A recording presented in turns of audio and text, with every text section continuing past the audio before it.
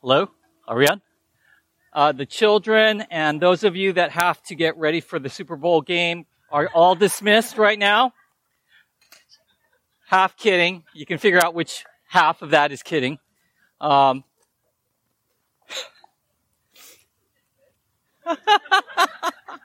Hey, Paul only mentioned sports twice in the whole New Testament, and it was really about spirituality.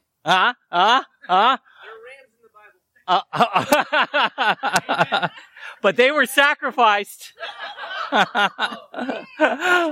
just make this Q&A today, shall we? It's like in the synagogue. Having Mike here is one of the highlights of my entire ministry, I tell you. Okay. If you couldn't hear what Mike was saying, you missed it. That's why you should be here. Okay. We are going to continue on in our series called Joy, which is through the book of Philippians. And we're looking at the theme of having joy, having spiritual joy that transcends the world, kind of what David Yee was talking about in his prayer. And throughout the book of Philippians, which we will be in for several months, Paul talks about several themes that we can have spiritual joy from. The theme of having the gospel advance in our lives and seeing the gospel advance and finding joy through that. Finding joy in seeing the unity of the church. Finding joy in being in fellowship and in partnership with others in ministry. Finding joy in seeing the church stay away from false teachers. There's a lot of aspects of joy in Philippians that we're going to be looking at over the next several months. And today and next week, we're going to be looking at the topic of finding joy in seeing the gospel advance. Finding joy in seeing the gospel advance. And when it does, you're going to make friends, you're going to make frenemies, and you're going to make foes.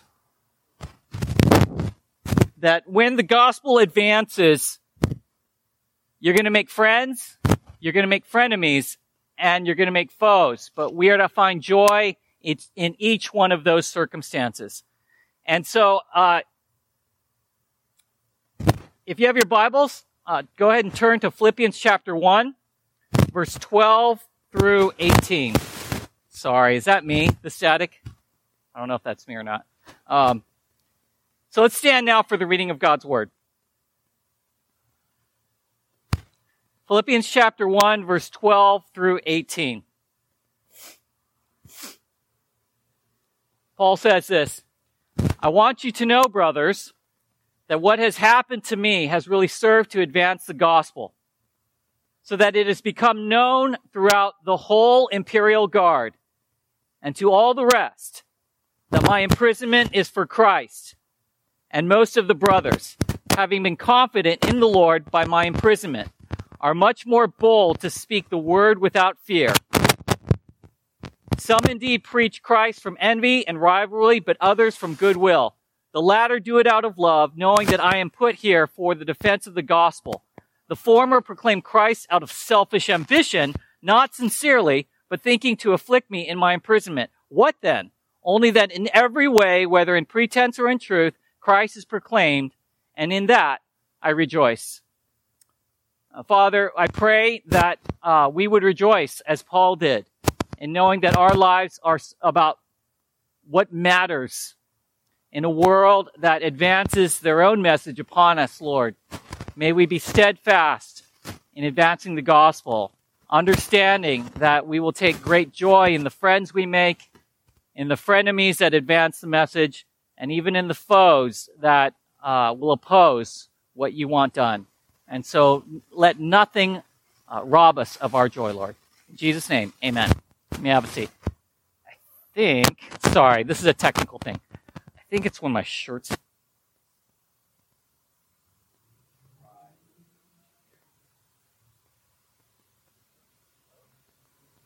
Lost everyone. Okay. Turn it off. It's on now. Hello? Hello? All right. Are we on? Okay, I think we're back on. We're on. Great. So we're talking about having joy in advancing the gospel of Jesus Christ and the types of relationships that we find and how to have joy in each friend, frenemy, or foe. That's going to be this week and next week. Today we're going to focus on having joy as the gospel advances as we make friends and frenemies. That's going to be our focus today. We live in a world where there is a worldly gospel that is advancing upon us. The world advances its own gospel upon you. The world advances its own message upon you. You have to realize that every one of us is an evangelist. Every one of us is either evangelizing or being evangelized. This is the world we live in. There's no neutral. We're sending a message. There's a message that's being put upon us. We're evangelists. There's evangelists, or we're being evangelized. We live in a time where in our world, there is a worldly gospel that is advancing upon us. The woke social justice movement is advancing a message upon your life. The vax or anti-vaxxers are advancing a message on your life. The metaverse NFT conversation is advancing a conversation and a message upon your life. The crypto conversation is advancing a message upon your life. The World Economic Forum is certainly advancing a message on your life. Their theme in 2020 was the Great Reset. Theme of 2021 is the Great Narrative around the world. Tesla is advancing a message upon your life in terms of the environment. The food movement is advancing a message upon your life in terms of your health, your emotional, your spiritual state, and how it can be addressed through what you eat and put in your mouth. Everyone is advancing a message upon your life. Everyone is evangelizing you to something. The streaming services are advancing a message on your life to binge whatever show that might be.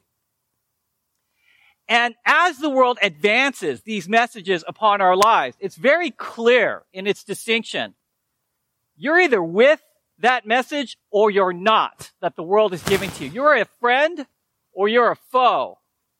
It's, if you're part of this message, whenever the world is advancing upon you, then you're part of the revolution that's happening, that the world envisions for this world. If you're not part of that message that the world is advancing upon you, then you are gaslighted, you are canceled, and at minimum, you're made into a funny meme. The world is advancing a message upon you. And for Christians, we have to ask ourselves this morning, what message is being advanced through our lives? What message is being advanced through our lives? When you choose to be a Christian, when you choose to advance the gospel through your life in a world that's advancing multiple secular false messages, or at least meaningless or temporal messages upon your life, there's going to be friends, frenemies, and foes that are made. It's no different in the Bible. When Jesus advanced the gospel, he made friends. Peter, James, John.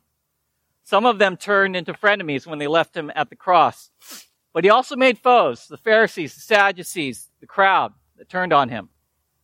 That's what happened to Jesus when he advanced the message in the world. Paul, the same. When he advanced the message of the gospel, he made friends. Luke, Silas, Timothy, Titus, Barnabas, Mark.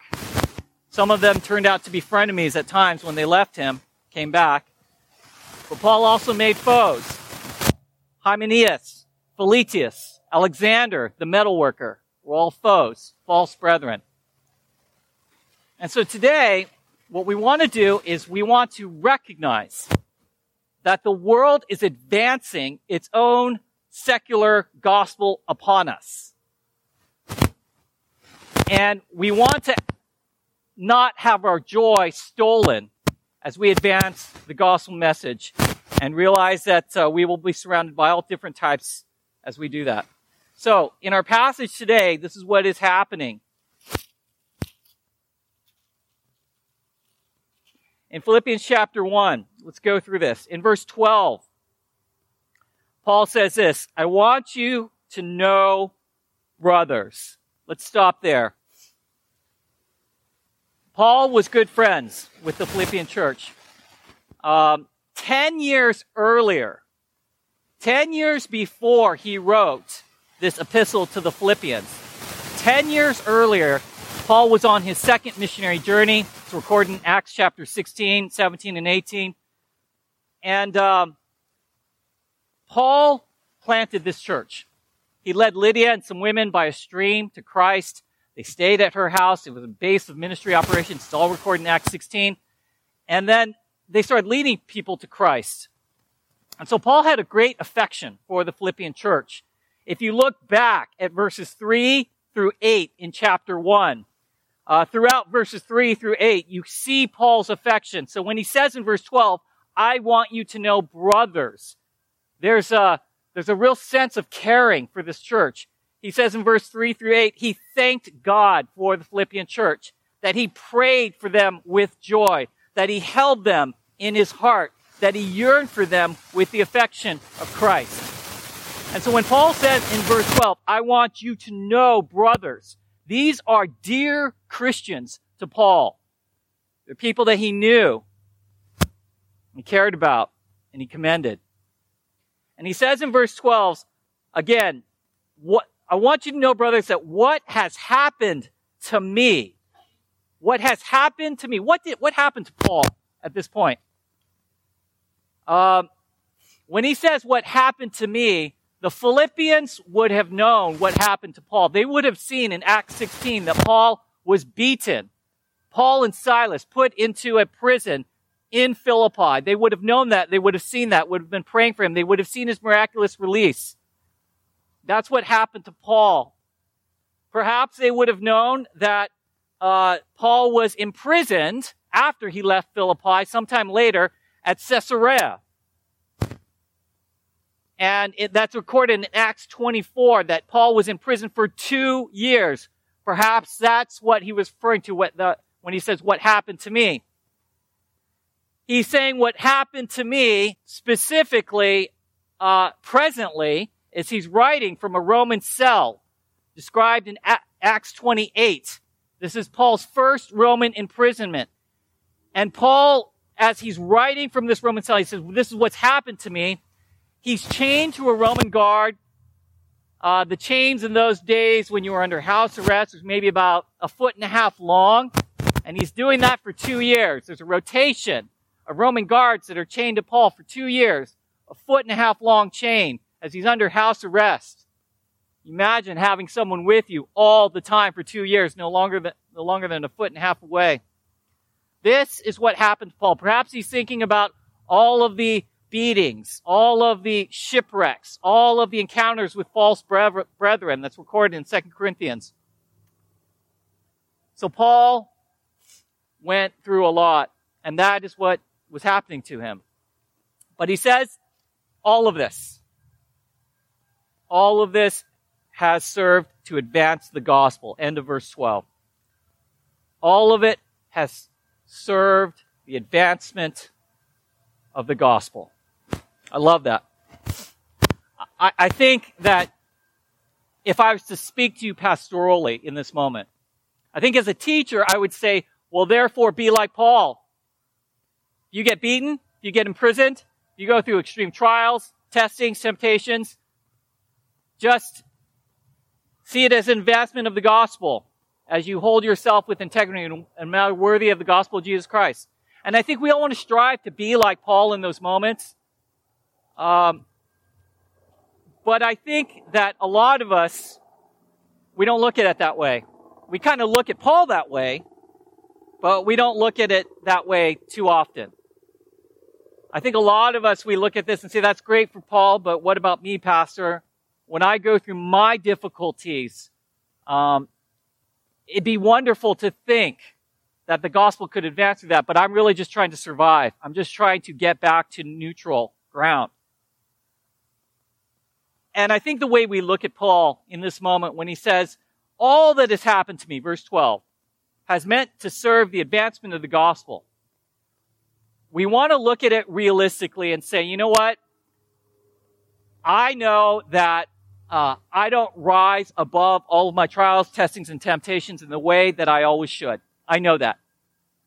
And I also know that the world's messages that are advancing upon me often have more of an influence on my life than they should. Certainly more than they had on the life of Paul.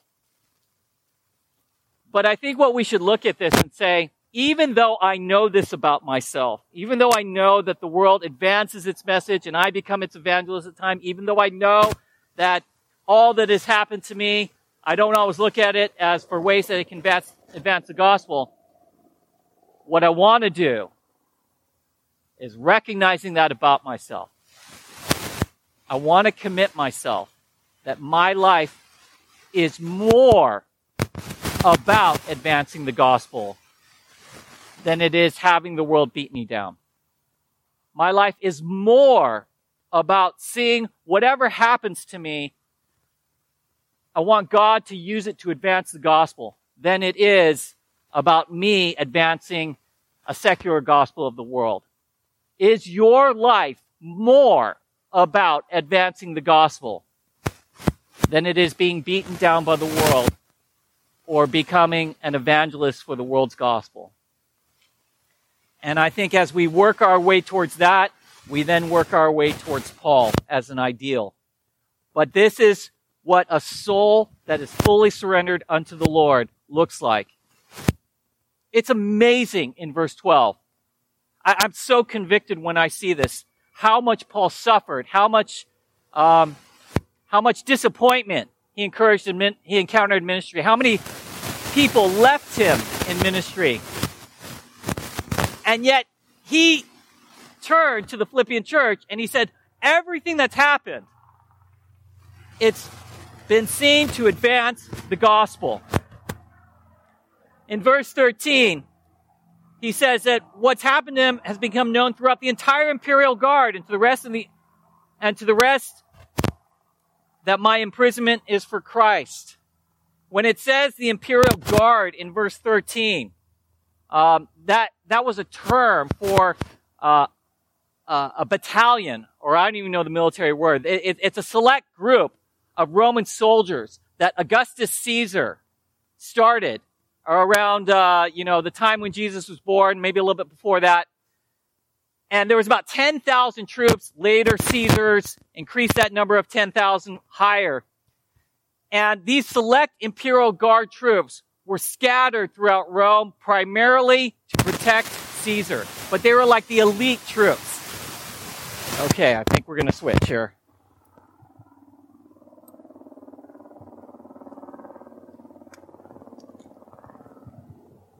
All right. Oh, much better.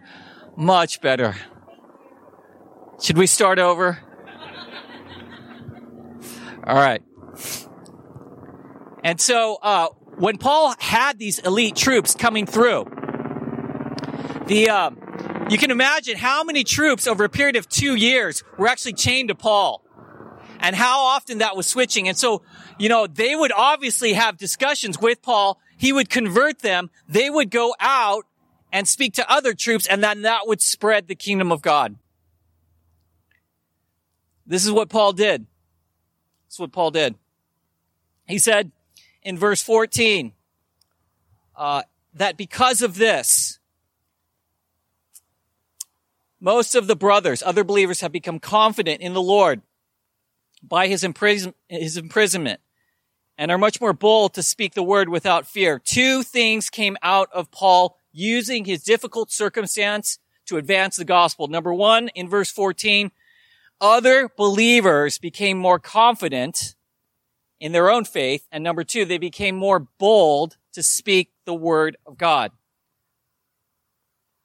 Paul's imprisonment was a witness. It was a witness. And he found a way, whether it was to write Ephesians, Colossians, Philippians, and Philemon. He wrote all 4 of those epistles. They're called the prison epistles. He wrote that during this 2-year Roman occupation, or Roman imprisonment, rather. And so Paul used that setback to write these epistles. Paul used this setback and this imprisonment to lead the guards to Christ. And then they shared the gospel throughout Rome. Paul used this imprisonment for those ends to advance the gospel. And through that, other believers who heard of him were encouraged in their faith, and they were emboldened to speak about their faith. What is imprisoning you right now to stop the gospel from advancing in your life? What is your prison? When you're part of a church, when you proclaim the name of Christ, when you decide to unashamedly say that you're a follower of Jesus Christ, what happens is that you are now under attack. You have declared war against the world. You have declared war against Satan. You have declared war against your flesh. And you are now in a war. And the world, the flesh, and the devil want you to stay. They want to imprison you. I wonder how many of our hardships, certainly some of our hardships and some of our situations that we find ourselves in life come because we've reaped what we've sowed to our flesh. That's definitely part of it. I think part of it is that we get disciplined by the Lord. That happens.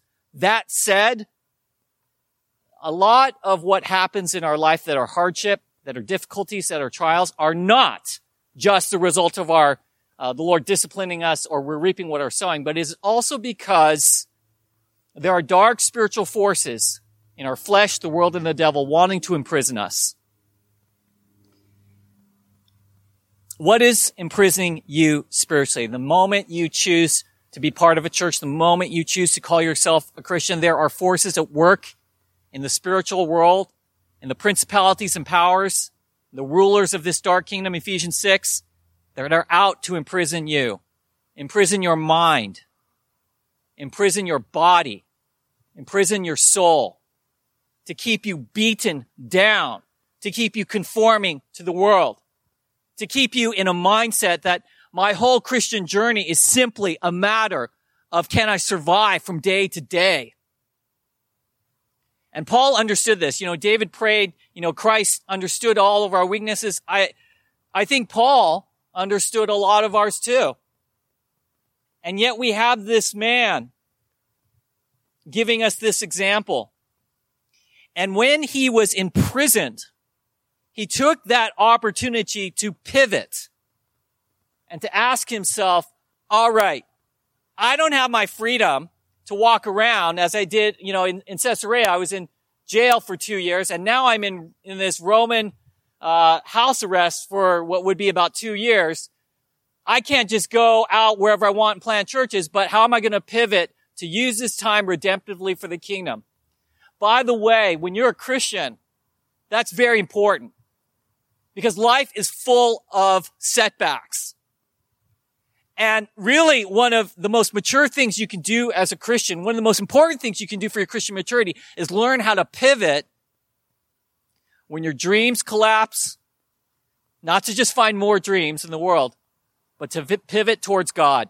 And one of the things I think happens too often with Christians in the church is they have this idea of what their Christian life will look like. They have this idea of what their Christian ministry will look like. And then something happens that stops that. And they don't pivot. They don't pivot to find another way to advance the gospel. And so they get stuck holding on to this past vision of what their life should have been like. Stuck holding on to what their ministry could have been. And that's exactly the prison that the enemy wants you in. And Paul was too smart for that. He made a pivot and he said, no, okay, well, I'm here for 2 years. I'm going to write Ephesians, Colossians, Philippians, and Philemon while I'm here. I'm going to lead these prisoners to Christ and whoever else comes and visits me. And so he took joy from that. Follow me on this, you guys. One of the reasons why Paul had joy in ministry was because when he faced a setback, he did not just say, my life cannot continue until this setback gets me back to where I was. Paul didn't say that. He didn't look at the advancement of what God wanted to do in his life as being hostage to him returning to the circumstance that he had before he was imprisoned. Instead, what Paul did was he said, all right, this is the new reality. I got to suck it up. This is how it is. But there is a new window, a new opportunity that God wants to redirect me towards. And in that, I will find spiritual joy. What is imprisoning you, and how does God want you to pivot? If you're there. You know, it wasn't just Paul.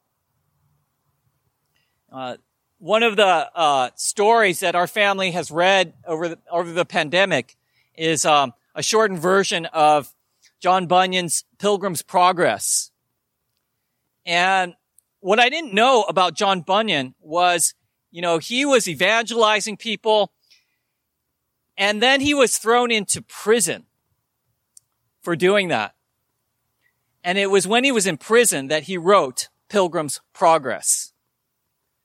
And up until, I don't know, 1600s, I'm a little bit later, up until about 1800s, somewhere around there, Pilgrim's Progress was the second most read book in all of England after the Bible. And John Bunyan made this pivot when he was in prison. He wrote Pilgrim's Progress, and here we are. What is your prison? And how does the Lord want you to pivot through that? I think it becomes very despairing when the enemy has us in a prison and we don't pivot, and that's where the despair comes. You can make it in your prison for 2 years as long as you know that there's something redemptive happening amidst your prison.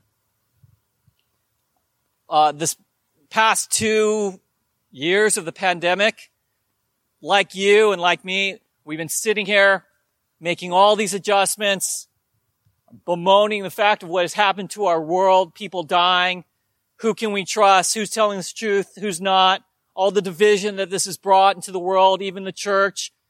I mean, we go on and on about that, right? And then for so long, most of the entire world was under this self-imprisonment or government-imposed imprisonment, however you want to look at that one. And how did we use that in our own imprisonment redemptively for the gospel during that time? Yes, we complained. Yes, we bemoaned what society had become. Yes, we wanted it to return to how it was at the beginning of 2020, but that wasn't our reality. This was our own imprisonment. And how did we use that time to advance the gospel? See, I think some of the most joyful Christians came out of the time over the past 2 years when they were under their own imprisonment, and they said, Lord, okay, I had no control over this. Here we are. How's the gospel going to advance? And that they could find a sense of peace and joy amidst that. I know that for myself, I used the past 2 years while I was just sitting there to finish my books. And that was one way that I tried to use the time redemptively to advance the gospel. I said, okay, well, I can't be out there in the street all the time. I'm here. So I'll use that redemptively to do my own writing. I'm not going to write an epistle like Paul. I'm not going to write a masterpiece like John Bunyan, but I can write my own books.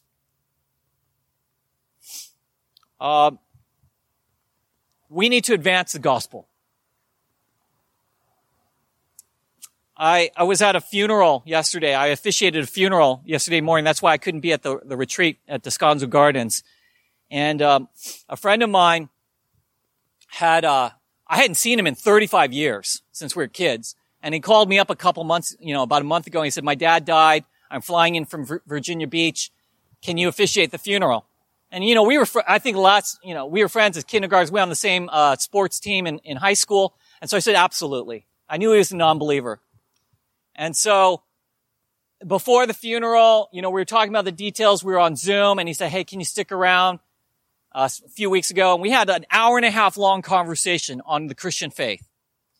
He actually wanted me to meet up with his 14-year-old daughter, who identifies as a boy, after the funeral, but he said there wasn't time. But I did go up to them after the funeral. I said, anytime you want, I will make time to Zoom with you. You're living in Virginia Beach, across the country. I will make time for this. And I saw him as lost sheep. I was at the funeral, and the man who passed away had gone to church, maybe about 30 years ago. So he had some exposure. How do you do a funeral for someone like that? And so we only had an hour, and as funerals tend to do, everyone who goes up there shares longer than they originally said they would. And, they cut you off after 1 hour, the funeral home. And so when I got up there, I literally had 7 minutes to share. And so, I said, this man, he lived a long life. He lived a fulfilled life. The question was, did he find eternal life? I don't know what happened in the quietness of his own heart before he passed away. None of us can know, but I can tell you this, that if he surrendered his heart to Jesus Christ, if he sought him out for forgiveness and new life, if he submitted to him as Lord, even as the thief did on the cross next to Jesus, then he found eternal life. But I also said, if he did not, like just all for the rest of us, then he did not find eternal life. He found God's judgment in all of eternity.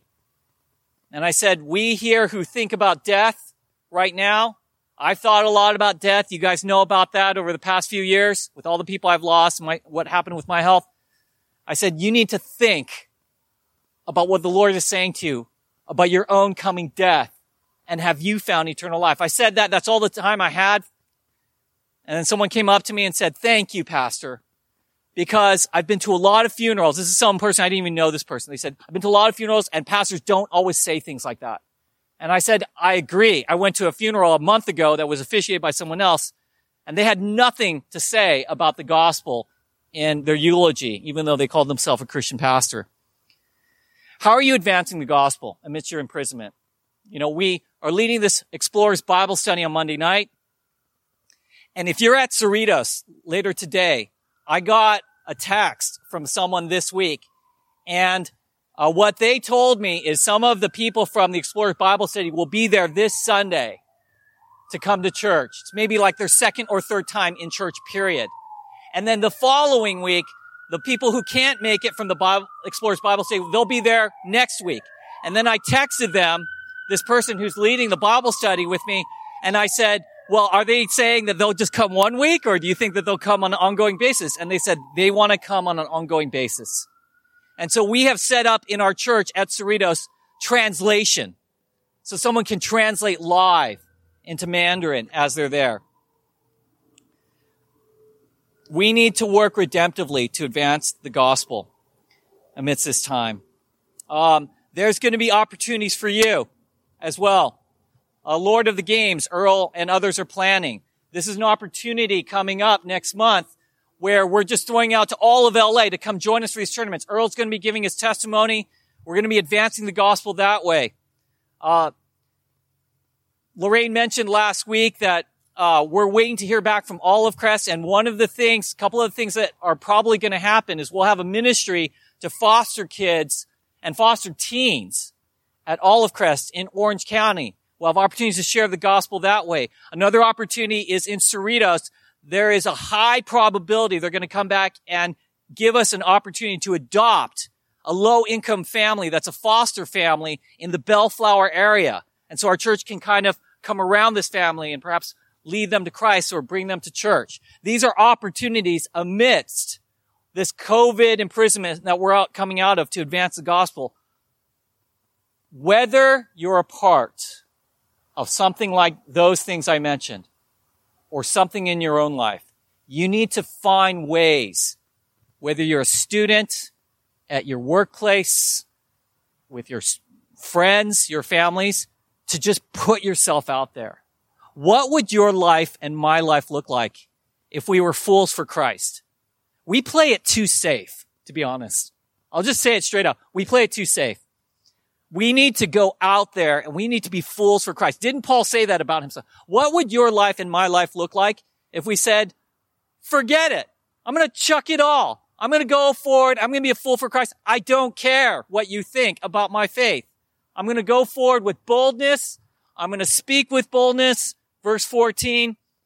And who knows how your example could inspire other Christians. Isn't that what Paul's saying in verse 14? The brothers have become confident in the Lord. Who knows how your example could inspire others in the faith? Who knows who could become more bold to speak the word without fear based upon your example? God wants to use you in that way, Christian. Verse 15. Actually, just one more quick thing on that. I think that when I hear what's going on with David Yee's life, I think this could have easily become an imprisonment for him. And yet he's using it to say, what new work does God want to do? How do I pivot? I know of other people, part of our church, they have experienced their own imprisonment, and it's brought them back to church. God wanted them to pivot. I know other people who have faced an imprisonment, and they have done the opposite. They've run away from God. They've run away from church. And they've let the imprisonment and the message of the world put them into a deeper dungeon. Which one will you be? And which one will I be? Verse 15 through 18. And now, as Paul was talking about in verse 12 through 14 about the joy he has in the gospel and the friends that he made and the joy he got from that, now in verse 15 through 18, he's talking about maintaining his joy among making frenemies. Making frenemies. He says in verse 15 and following, when he preached Christ, some preach Christ rather from envy and rivalry, but others from goodwill. Verse 16. The people who partnered with Paul, who were inspired by Paul, verse 14, and others, he says in verse 16, they advanced the gospel out of love. And they saw Paul, and they knew that he was in prison not on justifiable grounds, but that he was in prison for his sharing of the gospel. They saw him sharing the gospel in the Roman imprisonment. They saw his steadfastness. They saw his joy. They were emboldened, and they continued to preach the gospel out of, verse 15, goodwill and out of love for him. He says, those people, verse 17, proclaim, the other people, the frenemies, there were people who proclaimed Christ out of selfish ambition, which means self-glorification, their own desire to glorify themselves. And they did it to afflict Paul. These are wicked people. These are wicked motives. Let me stop there. If you advance the gospel, if you allow God to advance the gospel through your life, you will make friends that will partner with you, that will bring you joy. You will make friends that God will use you to inspire, verse 12 through 14, but you will also make frenemies. And this is the ugly underbelly of what happens in the church. Frenemies. What are frenemies? Frenemies are people who, when Paul's saying this, he's not referring to false brothers. Okay? Frenemies are not false brothers. Frenemies are not those who bring forth another gospel or the Judaizers. These are false teachers. Paul's not talking about that at this point. Frenemies are other Christians who are Christians, but when they see God doing a work in your life, when they see fruit coming from your ministry, they don't celebrate you. They don't celebrate the kingdom. Instead, they compete against you. Frenemies are people in the church who are real believers, but who actually find some joy when they see other believers who have had a more fruitful ministry than them. They find joy in seeing these people fall, because then they can feel more elevated themselves. don't think that this does not happen in the kingdom of God. I hate to tell you this, but I've been around long enough in pastoral ministry to know that there are really good pastors that I've been interacting with, like godly men that have influenced my life, godly men that I would only want to aspire to their example. Many men that I've known in pastoral ministry that are like that. However, I have also met many other Christian leaders and pastors who are more frenemies. And people who are really out for selfish ambition, who are out for envy. I've had other leaders that I've served with before sabotage a ministry that I've been part of. And they admitted to me like a year later, they said, you know what? I want to apologize to you. What I did out of jealousy for your ministry. And they sabotaged an evangelistic ministry out of that. Now, you might look at me and say, well, you should just commend them for saying that. And I think that there's something that's good about that. I commend that side of it. But to tell you the truth, that really angered me. That selfish ambition and envy would get to such a point where that would happen. Now, you have to be discerning on this. Okay, frenemies are people that are believers but don't have the best interests of the kingdom in mind. They have their own interests. It's not wrong in the kingdom of God to be ambitious. Follow me on this. God wants you to be ambitious for the things of God. What is wrong is to be selfishly ambitious. And there's a difference. You want to be ambitious for the things of God. I think more of us need to be ambitious. But why are we being ambitious? Are we being it for our own selfishness in ministry? Our own glory? Are we being ambitious because we envy our neighbor and we want to look good compared to them?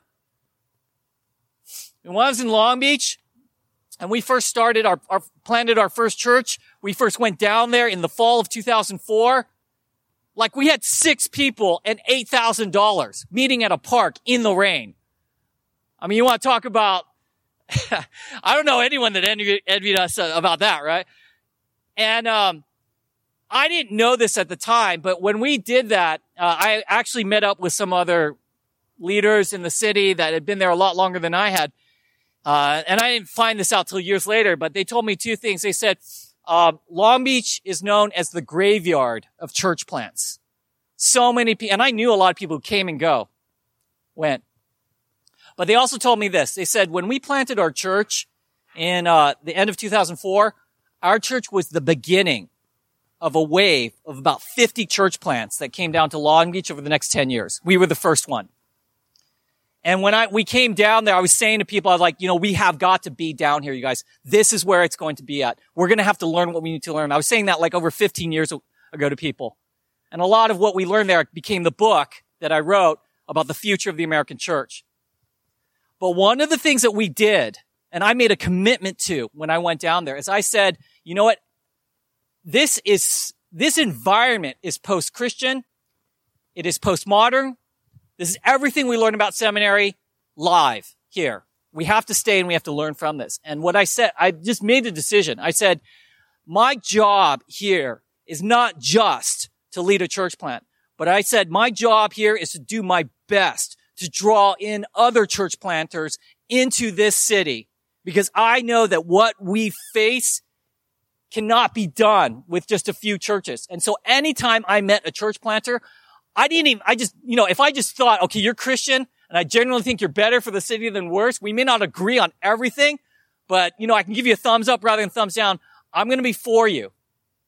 And I would take them out on tours of the city. I would buy them these books on Long Beach. I would give them all the information I had that we had learned through blood, sweat, and tears over years of agonizing. I would just, here, this is everything we've learned. I want you to have it from the start. No one did that with me, but I want you to have it. And I'm still friends with a lot of these church planters because I did not look at them as a threat to my ministry. I did not look at them with envy. And some of their churches became bigger than mine. A lot of them did. But I can celebrate that.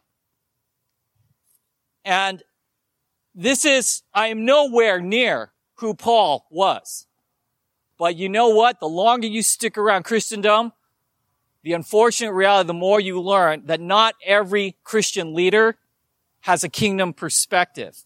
You can be discerning and say, that's not right, I don't agree with that doctrine, or that's a false brother versus not. That's different. I'm with that. But we need to have more of Paul's mindset. And he says this again in verse 18. What then? Only that in every way, whether in pretense or in truth, Christ is proclaimed, and in that I rejoice. In that I rejoice. I don't like every Christian leader that I see.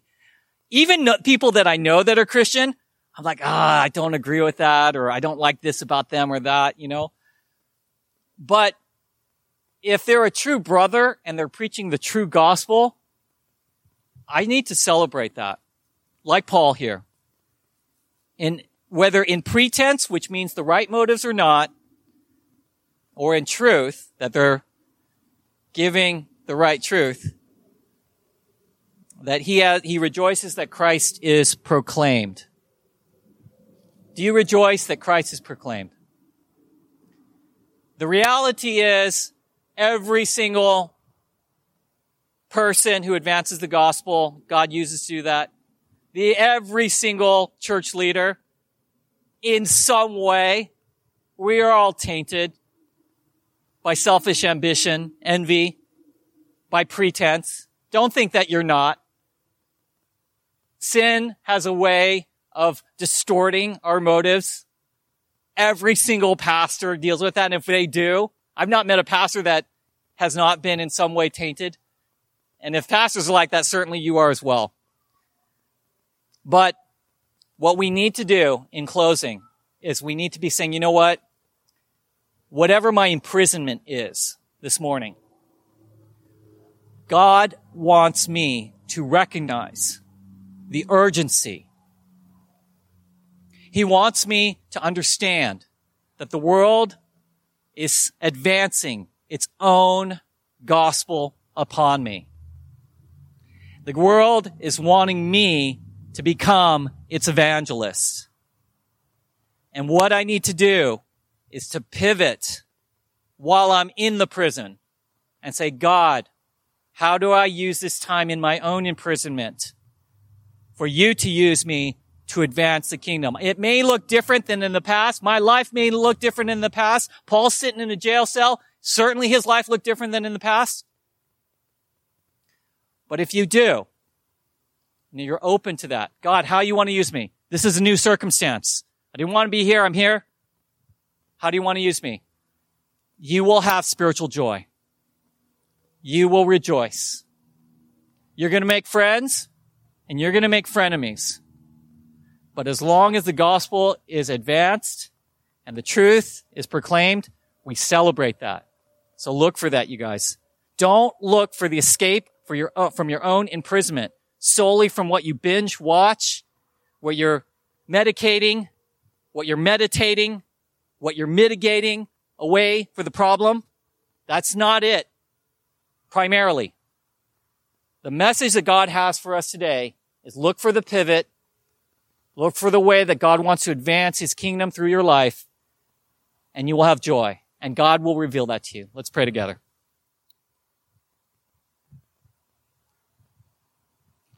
God, we are a people who are not meant to stay in the prison. This is a season, and yet you work in the prison. How is it that you want to work in our life? Lord, I pray you would reveal that. I pray that you would bring to us friends that we can encourage us, that we can encourage through our example, so that we may not look back on the time of our own imprisonment and say that that was time wasted. It was unredeemed time. But rather we lived as those who are wise, redeeming the time. And in that we will find joy. Pray that for our congregation, Lord. Pray this in Jesus' name. Amen and amen.